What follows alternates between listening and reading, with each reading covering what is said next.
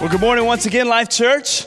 I just want to get this out of the way. I'm wearing gold today to represent William & Mary. We are beginning our trek towards the NCAA tournament. NCAA basketball team, William & Mary Tribe, is playing up in D.C. If you don't know, one of the coaches for the William & Mary team attends Life Church, and one of the starting guards attends Life Church. So we are huge Tribe fans. Come on, somebody. And so they play at 6 o'clock.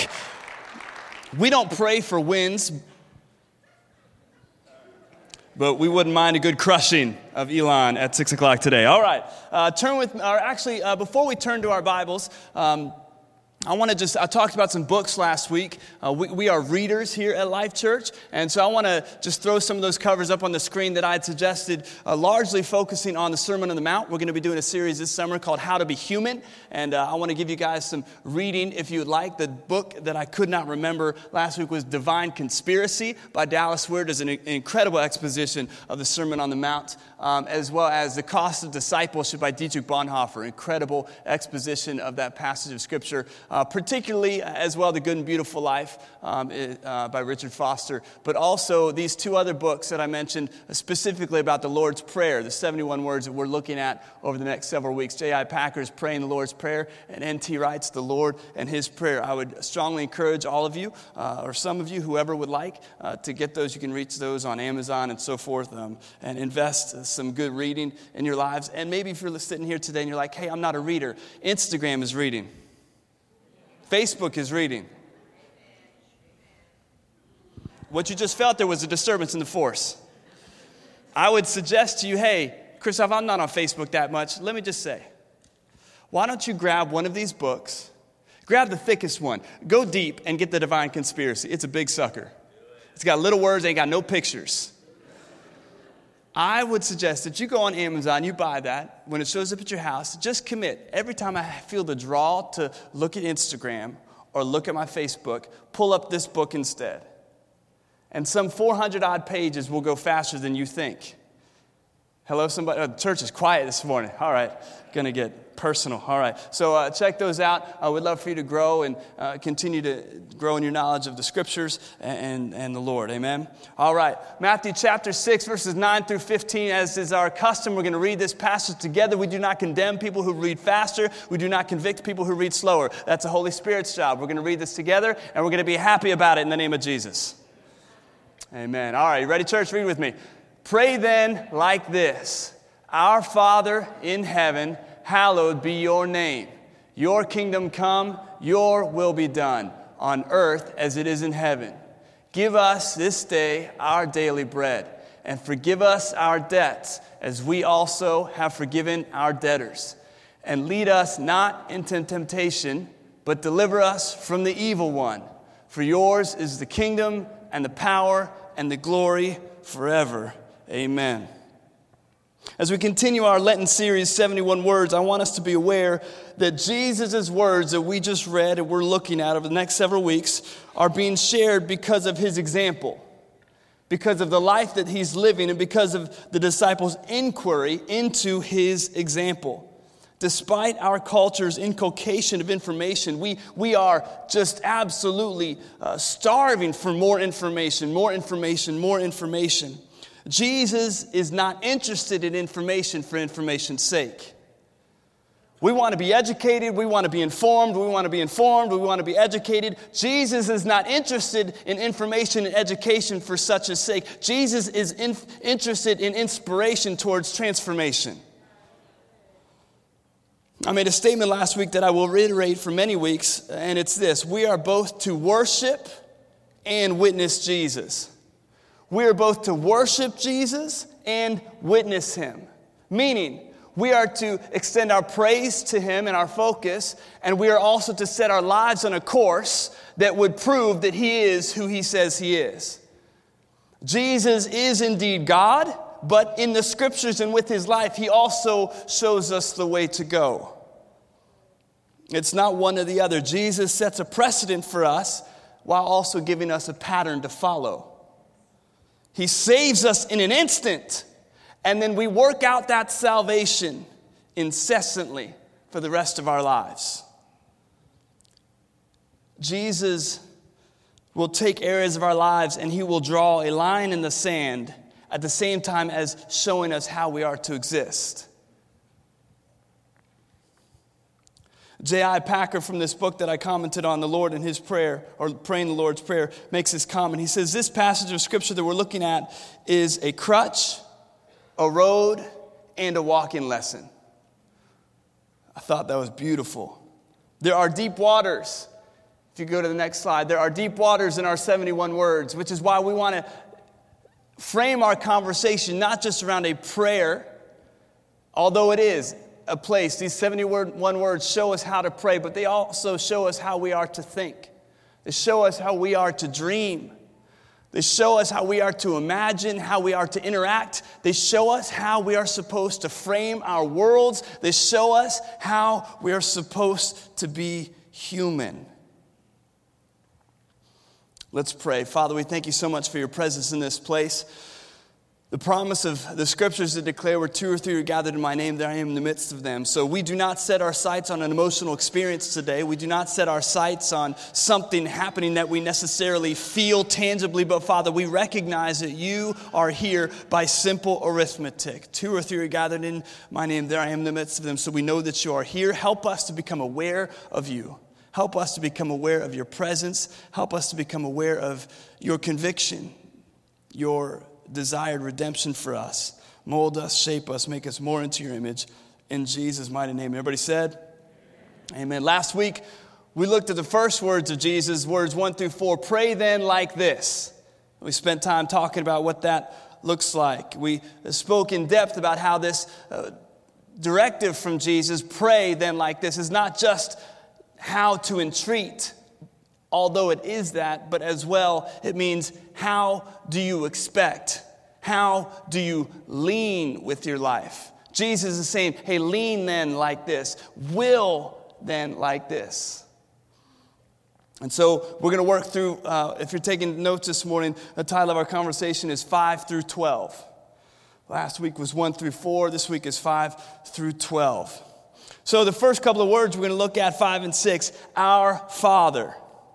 Our Father. Now, before I get too deep, if I may, when the Scriptures talk about God, when we talk about God, no matter how learned, how expressive, how illustrative we are, the best we can, and the best, honestly, the best that the Scriptures can offer us are depiction.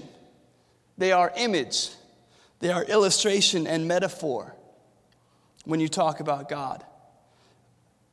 Understand me today that all of our concepts of who God is, what He looks like, what He feels like, are from our context. They are from our experiences. They are from the way that we see. And one of the most beautiful things about Jesus is not that He changes us, but that we would change how we see Him. This is why it's so important to understand where it is you come from. What is your filter? What is your background? What is your socioeconomic frame of reference? Because as we can perceive is only based on our personal context. This is why it's also important that we understand who is pouring into us. How many people are we allowing to speak into us? How many people are we allowing to shape us? Because when we say God is like, we are immediately and emphatically boxing the infinite in finite terminology. The Scriptures will speak to God being like a wind.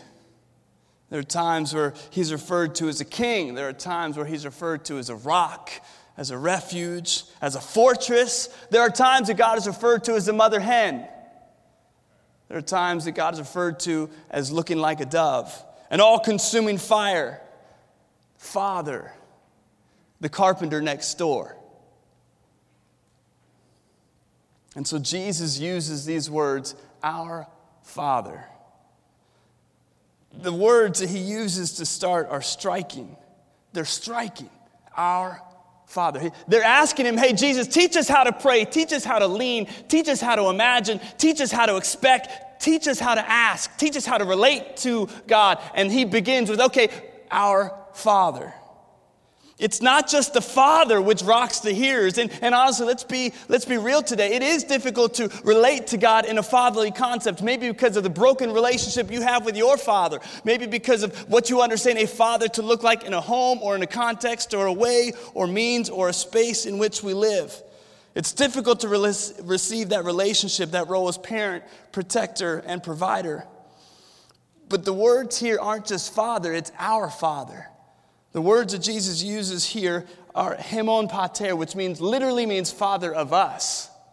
It's not just Father, it's Father of us, which unsettles the listeners, which unsettles these disciples who are bent on zealously throwing over Herod and the Roman government. They have a thick, much like all of us do in this place today, they have a thick understanding of us versus them. It's you against me. Tribal relationships and divisions. And Jesus frames the very beginning of these 71 words with Father of us. Dietrich Bonhoeffer writes in his Cost of Discipleship, he says, it matters little what form of prayer we adopt or how many words we use. What matters is the faith which lays hold on God and touches the heart of the Father, who knew us long before we came to him. Genuine prayer is never good works, an exercise or a pious attitude, but it is always the prayer of a child to a father. I was born and raised here in Williamsburg, and I was in the Fife and Drum Corps in Kelowna, Williamsburg, and so I grew up with some guys. You get dressed with a person for 8 years, you tend to get close to somebody because you got to keep secrets, amen?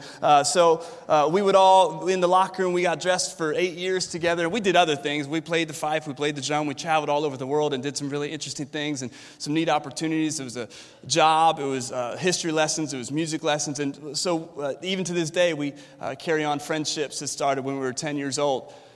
And one of my friends in particular, a gentleman by the name of Kevin Wells, Kevin had this you get to know a person when you get dressed with him. Did I mention that? But there were, Kevin did so many things that were just different. And one of the things that Kevin always did was when he talked, and we were spending the night at people's houses, we were going here and there and everywhere. And Kevin would always refer to his mom and dad as mom and dad. And I know you're like, okay, Christoph, that's not that weird. But when you say, hey, mom called me, we're going to have chicken for dinner. Y'all want to come? And we're like, see, you all are not different like Kevin, because you would have said, my mom, my dad. But he's like, we'd be talking, he'd be like, yeah, dad told me that we could come over later. And we would always be like, dude, use a personal pronoun, man. Help a brother out. This is so weird. But he just continues to say, no, mom, no, dad. That's who they are to me. But that's not who they are to us. He's like, yeah, but you figured out. You know what come on, use context. And we kicked Kevin out of the friend group. But he would just say, mom, dad. And we literally, all of us had to go through mental gymnastics and recognize, he ain't talking about my mom. He ain't talking about my dad. Accepting this hemon pater, the Father of us, that Jesus broaches this passage with, speaks to God's frame of reference when he looks out and surveys all of creation. It is with an always inclusive and communal sense. Right from the get-go, Jesus says, pray then like this, our Father, and he is declaring there is no them. The first thing that Jesus says about your willing, your entreating, your living, your imagining, your way of being human, there is no them. There's no such thing as them. Bonhoeffer writes, he says, the call of Jesus, when we receive and step into that relationship, the call of Jesus binds us together in a brotherhood. And I would go one further than that, because it's an understanding that when we accept Christ into our lives, when we begin to follow hard after him, it's not just us that becomes a brotherhood, but we begin to see every man, woman, and child on the face of the planet as God sees them, as brothers and sisters. Maybe they are not intimate with Jesus. Maybe they have not accepted Jesus, but that does not negate the fact that they are part of me, and I am part of them. And their exclusion of themselves does not negate me from being able to include them. The identification of Father of us also draws from the accepted weight of responsibility and role found in first century Jewish home structure and organization. We have lots of different homes, and I celebrate the home structures and who works and who stays and who goes out and who comes back. And we are a various culture and society, but we have to understand that when Jesus is speaking these words to his disciples, there is a very specific set of circumstances that people understand to be the home. And it was a thick understanding that in the Jewish first century, the parents were in charge. Like, they were overseers. They were responsible. They cared for and controlled. God sets himself up as responsible. When Jesus declares our Father, he's saying, hey, you need to look at the world like you look at the home. The parents are in charge. The parents care for. The parents run. The parents are responsible. Throughout the scriptures in Genesis, in Psalm 24, Leviticus 25, Psalm 50, and other areas, you hear the refrain of that the world is not just a place, but it's God's. God's creation. He is in charge. He cares for. He owns. He is the one who makes sure it all runs correctly. Consider how your frame of faith and expectation shifts if this is your knowledge and application for God. I'm seeing some of you kind of glaze over. You're like, yeah, God doesn't see the world as the world. God sees it as his house. God sees it as a place that needs to be taken care of. That's why he tells in the creation narrative, in the beginning poetic lines of Scripture, hey, be fruitful, multiply, take dominion. These are words of invasion. These are words of planting and caretaking. Because it's not just a place, it's a home, it's a house. Consider how your frame for life changes when you truly think in those terms. And I think we lose it sometimes because people will glibly call God Father. Yeah, Father told me this, Father told me that. Okay, you've got an intimate relationship with God. I'm so happy about that. But do you look at the rest of your circumstances in your life within that context? That if he is indeed your Father, he is in charge. He cares. He is responsible. Think of the vast difference. If you pray this prayer by saying, my Father, or if you pray this prayer saying, your Father, or if you pray this prayer saying, our Father. Think of your context for God and how he relates to you. If you really do see him as a forgiver, one who forgives, who is waiting to forgive, who is etched and ready to forgive, or do you see him as a taskmaster keeping score with the star chart and the brownie points? I don't think any of us, or very few of us, would be honest when we take the multiple choice test that says, hey, do you think God is a brownie point giver, a gold star taker, or a forgiver? We're like, oh, God's a forgiver, but we don't live that way. God is ready and willing and wanting and aimed at forgiving. Do you see God as a chasee? Someone who is only found when you pursue?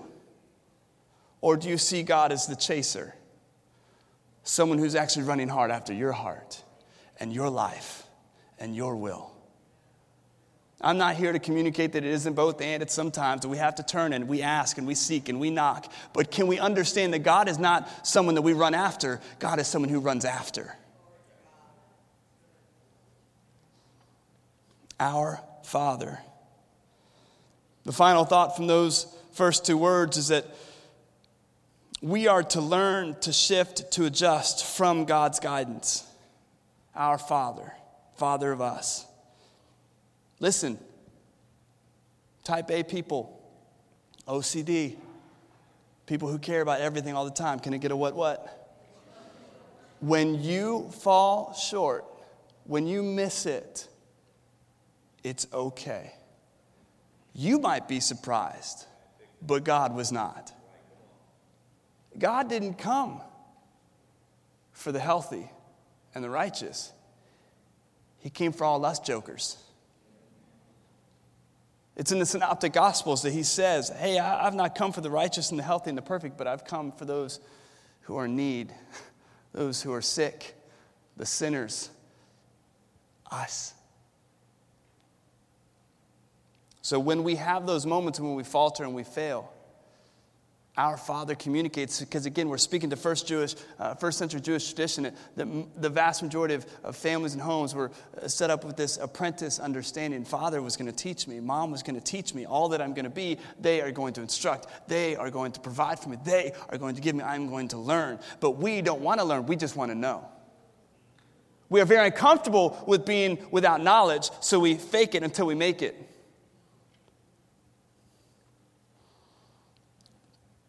N.T. Wright writes this. He says, he, Jesus, learns his trade by watching what the Father is doing. It's okay that you don't know. Jesus didn't either. He says, I do what my Father does. I do as my Father says. He, Jesus, learns his trade by watching what the Father is doing. When he runs into a problem, he checks back to see how his Father tackles it. That's what Jesus is doing in Gethsemane. When everything suddenly goes dark on him, Father, is this the way? And we can do the same. Our Father. The next two words, in heaven. Everybody's getting a vision. They're like, oh, this is going to be long. It don't matter. There's not like real basketball till 6 o'clock. The Lakers don't matter. Come on, somebody. In heaven. In heaven. Now, I would plead with you today to take everything you know and just and put it on a shelf. So when you hear the word heaven, can we please stop thinking about it the way that Americans think about it? Can we please stop thinking about U2 songs with streets paved with gold? Can we please stop thinking about these ethereal clouds we're all floating around with harps? Can we please stop thinking about it as what we have created it to be? Can we for a moment, I would ask you for 5 minutes, give me 5 minutes, that we would actually listen to what God says about heaven rather than what we want heaven to look like. No? That's fine. I'm going to forge ahead anyway. In the Jewish tradition, which remember, this is how Jesus is speaking to us today. And he comments on heaven, and throughout the scriptures we hear kingdom of God, kingdom of heaven. These things will be used interchangeably. They are not detailing a location or a place. That is not a moment of matriculation where we will graduate to, and there are trumpets and everything going. That's not what it's going to look like. That's not rather what it does look like. When Jesus speaks of heaven, he's speaking to an ideal. He's speaking to a realm, a dimension with a certain and known and fully accepted character. When he used the word heaven, all his disciples knew exactly what he was talking about. And it didn't have pearly gates. Heaven is an existence, listen to me, heaven is an existence where things are as they could and should be. Just let that settle in. We're not going to get into a massive elevator one day and just whoop. Heaven, according to the scriptural context, according to as Jesus communicates it, and don't worry, if you're like starting to get nervous about, is he going to tell me what hell really looks like? I'll save that for a whole nother series. But let's just talk about heaven today. Heaven is an existence where things are as they could and as they should be.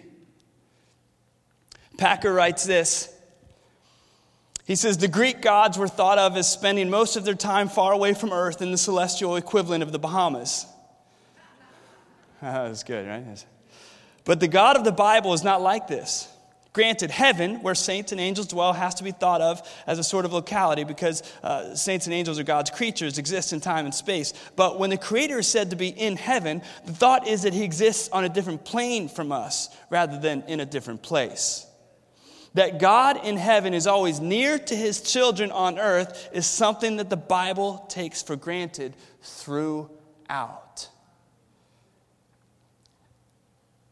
Remember, we're talking about our 71 words, our Father in heaven, Father of us, in heaven. As Jesus begins his prayer, his teaching, his response to the inquiry of the disciples asking, how should I think? How should I imagine? How do you see the world? I want to see the world the way that you see the world. Jesus begins his prayer. He sets the responsibility in position, Father, and then he quickly squares the possibilities of the future towards better, heaven. Jesus' conceptual future does not look like escapism, does not look like getting to another place. That's why he uses terms like salt of the earth, light of the world. That's why he's consistently sending the disciples out into the communities, out to the villages, out to people. Because it's not about, hey, let's all just get together, let's all just hem in, let's all just be sheltered, and let's close our eyes until we can wait for the dawning day and we can all be safe. That is not a scriptural context for what it means to follow Jesus. He is constantly, go! Greater things you'll do. Go! I'm going. Now you go! Go! Go! We want to come to me. We're all scared. It's so dark. It's so awful out there. And I'll be honest, it does. It stinks out there. But God is faithful. And he calls us to go in the midst of those things that can be frustrating. Quite the opposite of escaping, Jesus turns to investing, first himself and then you.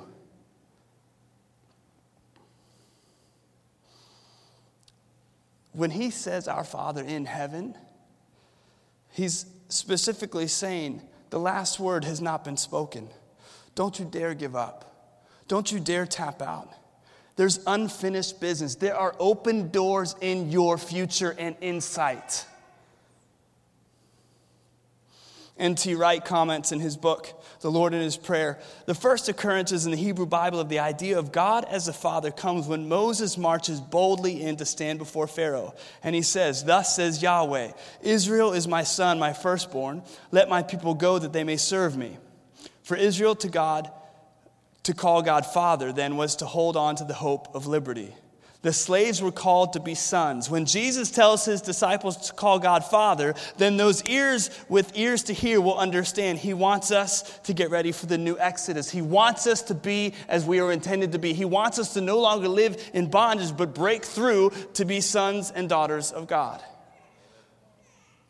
We see this throughout the Gospels as Jesus is walking about the countryside, engaging people right where they are, and saying things like, go and sin no more. I don't convict you either. Rise up, little girl. Give her something to eat.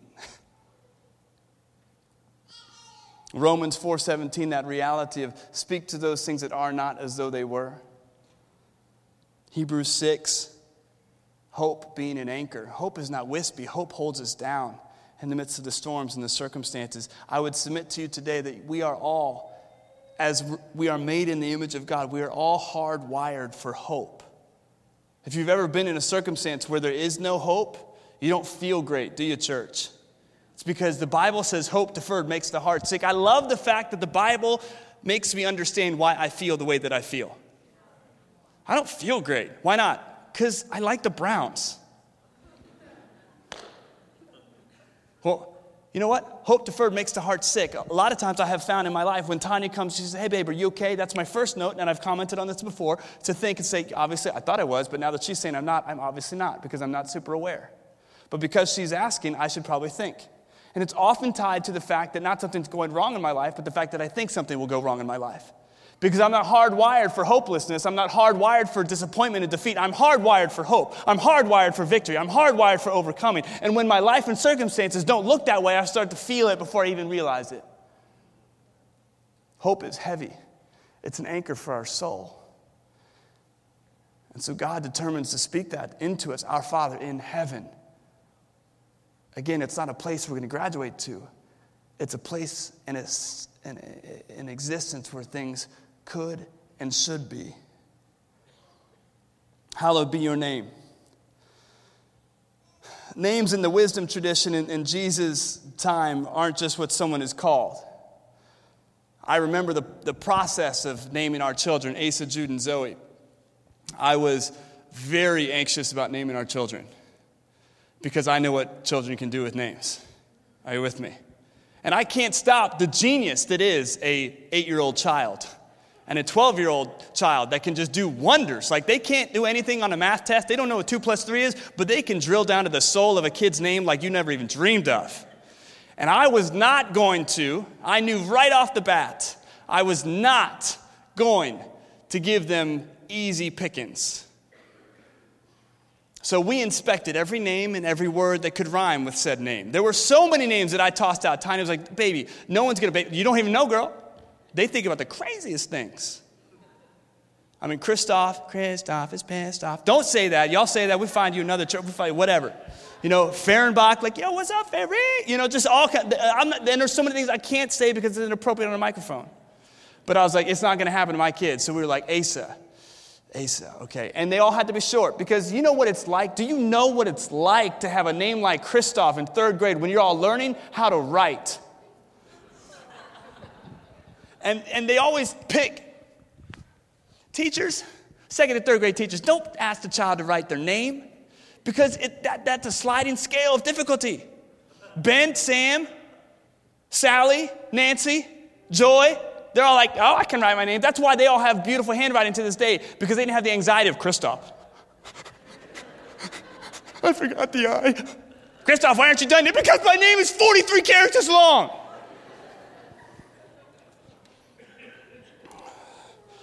Heartburn just thinking about it.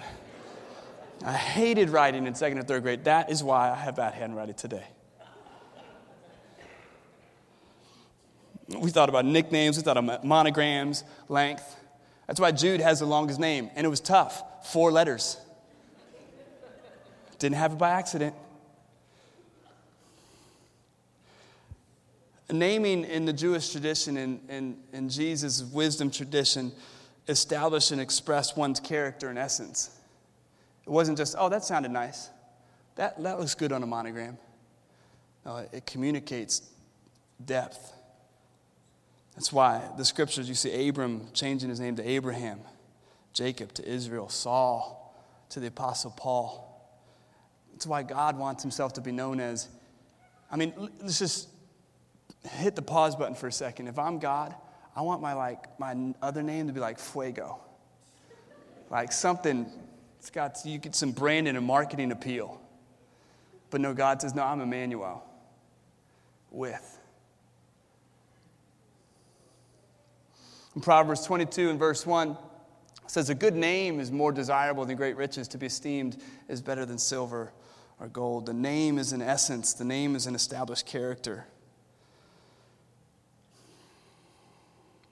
Consider the first of our 71 words, Father of us, who makes himself responsible, whose name is holy, and how that attaches to us. Hallowed be your name. How that attaches to us, our character, our conduct. Because God is holy, and yet he's also not separate. Ooh.